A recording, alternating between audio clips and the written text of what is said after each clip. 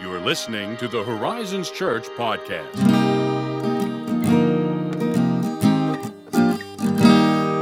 This is Halloween. This is Halloween. I'm so- Halloween. Halloween. I was going to do that. I'm glad you did it first. Were you for real? That was the whole drive here. I actually was singing that to myself, and I thought, I'm going to open it. And We didn't even plan this. That's crazy. Wow, I'm so sorry that I... No, I prefer that you did it. Because did that. Usually I have all the confidence in the world until I actually have to sing it. I'm like, oh, and I just choke up. But I mean, technically, it's November 4th. Okay. But technically, it's Halloween. Yeah. But It is for us. Yeah. Can we admit that? Can we confess to that? Yeah. We're recording on Halloween. Yeah. And for me, it's the one and only month-long holiday. So, Month-long. yeah. Not Advent. Not Easter. Listen, okay. Halloween. Actually, you've made me uncomfortable now. I'm just kidding.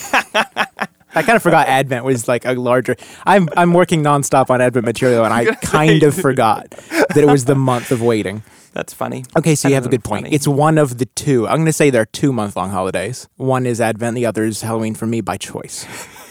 It's the month where like the world feels permissive of my spooky interests. Your spooky interests. Yeah. You know, that's an interesting point, Ethan Bolton. Oh, thank you, Josiah Pitts. Thank you. Yeah, good catch. I like our introductory style, personally. Yeah, you know, sure. Have to keep it Always, all and we could always evolve it too. Yeah, you know, this is all experimental. All it is. Sure. We're just running along with it. Which is funny you mention your interest in spooky things. Yeah. Because, you know, Halloween is viewed pretty disparately in it's Christendom. Interesting. It's interesting. There's a tiny bit of trepidation in me openly admitting my enthusiasm on a religious podcast, but I know we're going to talk about it, so I got over it. I got over myself. Well, I mean, it is, I don't know, an interesting question to me because you get people who ask, you know, like, are we celebrating an innocent night of fun and candy and costumes, or are we participating in a pagan holiday if we celebrate it? What are we doing? Like, or should we seek to leverage Halloween by hosting events at our churches, doing Bible-based things? I mean, you know, there's a lot of discussion, almost as much discussion around Halloween as there is Kanye these days. What? Little Kanye reference there. Oh, we're so culturally relevant here. Yeah. Here's the thing, right? If I haven't broken the ice already, I'm just going to be real clear right here now. I love Halloween. I mean, ever since I was a kid, it has ranked in close contention with Christmas. Like, I love pilfering the illustrious wardrobe department of the dollar store. You know, it's great. It's so much better than you think it is. And, you know, walking through the halls of, like, elementary school, because it's the one day you're allowed to dress up and walk around in this stupid parade-like fashion, it was a delight for me. And even though, like, our 90s trick-or-treating experience was very well tainted by the whole razor blade in your chocolate, poisoned candy urban legends, it's still a very fond memory for me. And yes, I did say urban legends. Why all right? did you say urban legend? Because I did research. I did real research for this podcast because I was excited. Because that's mostly all it was, believe it or not, was just urban legends. Ever since the 60s, we've had these rumors of sharp objects in candy, and almost every single one has been a complete and utter hoax. That's crazy. It is. Isn't that weird, though? Because it was such a part of, like, I think the communal psyche of everyone being scared of this, and probably in movies as well. But any even slightly legitimate cases of this were just kids, like really terrible, ignorant pranks in families, between families that happened in the kitchen, not at the sidewalk. You know what I mean? It's not the sort of things kids trick-or-treated and took home razor blade snacks. Razor blade snacks. Yeah, so, like, for all the, like, fear and hysteria, there never was a John Wayne Gacy out there trying to kill with candy, except for the modern-day John Wayne Gacy costumes. Those might be out there. But for me, it was always very fun. Like, it was always a very fond experience, much to the chagrin of my mother. I loved it. It was a delight. Yeah. I was not permitted to trick or treat or do any of that kind of Really? activity as a child. Yeah. Y'all missed out. Yeah. And, you know, it brings up that interesting parenting discussion because Yeah. now as a parent, you know, Right. not that my parents don't really care. Has Abby one way or gone the trick-or-treating other, yet? But, well, no. I mean, she's not even a year old Did she dress yet. up today? I'll bet Morgan's going to do something very cute and pumpkin-y. That is very possible. Yeah. Very possible that I will go home and she'll have turned into a pumpkin. That's a fairy tale joke. That was good. Halloween fairy tale joke. But anyway, now we're, you know, thinking of that discussion, like, are we going to go trick-or-treating with our daughter? Like, Yeah. how are we going to do that? And I just find all of this discussion, for lack of a better term, very interesting, personally at least, because beyond the superficial, I don't know if they're superficial, I mean, they're meaningful to us, obviously, because we have these discussions. Yeah. But beyond that, I think all of this brings to the fore the bigger discussion and question of observing the days in general, which the Bible does speak to quite a bit, actually, like how we esteem certain days and Oh, that's interesting. what yeah. we're doing on them. So I thought it'd actually be kind of fun for us to drill down on Halloween specifically, though, for a bit, as an instance of this, which, before we get to a more or less practical discussion of what to do with or on Halloween, I thought it might be fun to dig into some of the history of Halloween to help us see some nifty facts that perhaps we are not familiar with in our modern day. Ooh, I would be thrilled. Yeah, I bet you know some stuff. I bet you do. I did some research. So really winding back the clock, we're talking like pre-9th century. That was my Yeah. time machine noise. That was unique, custom, Yeah. bespoke time machine. Yes. Well, we can find something that, some would call more unsavory roots in the Celtic lands, like Ireland and Scotland, where you have a blend of like this really wild, superstitious folklore and these offshoot beliefs with some really lovely, like autumnal festivities, like, feasting and bonfires. And it just makes me feel warm to even just say that. But you take a lot of this like mythical folklore and plenty of the communal fanfare around it, and you really set the stage for what ultimately would be the Western Church positioning as Hallowmas, as in literally Hallows Mass, which is more commonly known as All Saints' Day. I just love the fact that there exists the word Hallowmas. Yeah. That's one of my, oh boy. Which is where we get Christmas from. Same kind of thing. Christ's Mass. The day he was born. Yeah. That's neat. I should have known that. That's kind of obvious when I finally just out loud say Hallows Mass, but we're keeping that in. People will know that I missed the obvious. But around like All Saints' Day, and you could probably correct me on this, it's a time that they recognized, I guess, what I would call the kind of celebrity Christian saints. Is that sort of fair to say? Yeah, it was a day for recognizing the many saints of the Christendom. saints who had passed on into glory. So they kind of positioned that on November 1st, where, previously we had all of these autumnal festivities that, were kind of offshoot and bizarre and interesting in Celtic tradition.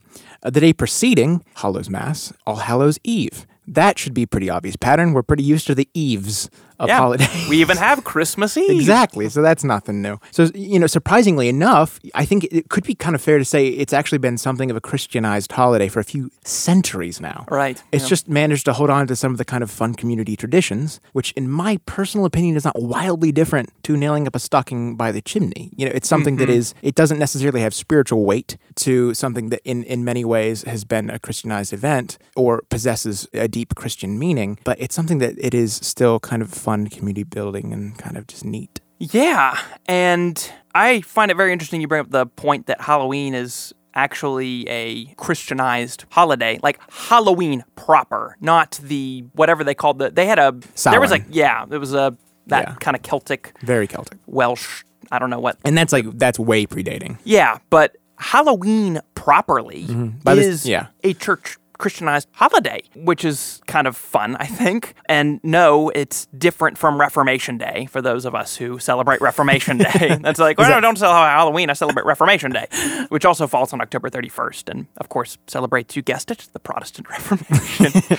There's that old joke, Halloween for, I apologize to my Catholic friends out there. I love you. But Halloween, the spookiest thing for a Catholic was Martin Luther nailing the 95 Theses to a door. Like that was their Halloween. Like, spooky! Got him. But even if you break down the word Halloween etymologically, I think you see some fun things that even point to this further. Like, first and foremost, you note the word hallow is in there pretty prominently. Yeah. Right? And like every Hallow. iteration. Yeah. Well, where does that sound familiar? Our Father, who art in heaven, hallowed be thy name. Mm-hmm. We use the verbal form of the word hallow every time we pray the Lord's Prayer, if we're praying the Old English version of it, which this is completely a side note.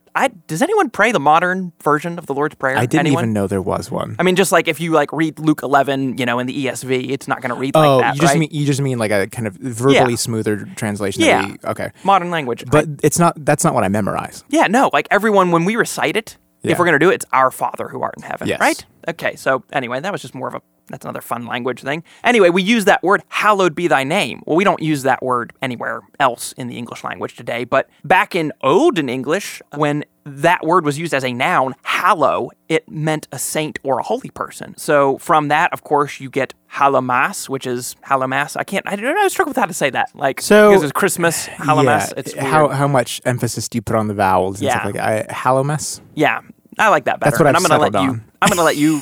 That word that Ethan just said was, of course, the Mass celebrating the saints who had gone into paradise with Yeah. God. And if I'm researching correctly, if the etymological research I performed was correct, how we got to Halloween was, I believe it was the Scottish who, when they got to All Hallows Eve, how the Scottish speak, and then I guess they kind of shortened it from that to Halloween.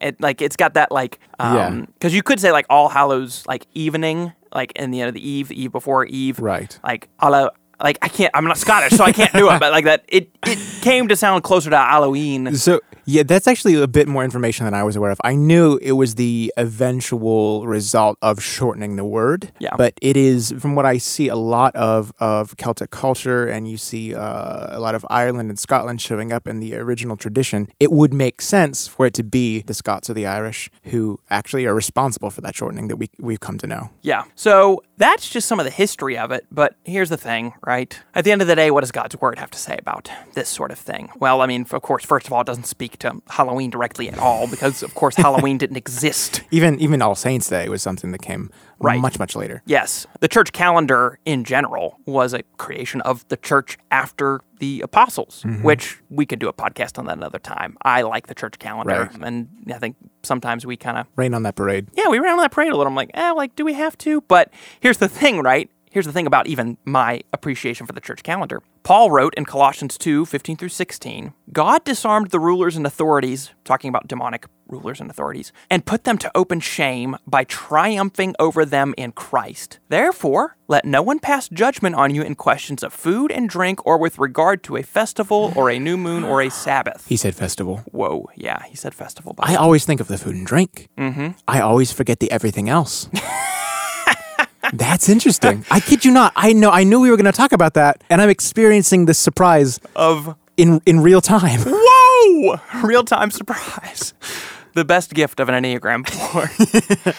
So here's the thing about that verse, okay? Jesus conquered on the cross. That's the real big point of that is, we're not in a cage match between Satan and the demons and Jesus and the spirits. Jesus won decisively. It wasn't even close. Does Satan still roam around like a lion seeking whom he may devour? Yes, but he's a defeated lion. He really is. So how appropriate it is, I think, to approach all our days, Halloween included, and say, this is Christ's day now. He conquered. He unseated the quote-unquote principalities and powers of the air when he died on the cross and rose again. Now, here's the thing about this passage in particular. If someone wants to push back against me, I'm stepping ahead of them a little bit.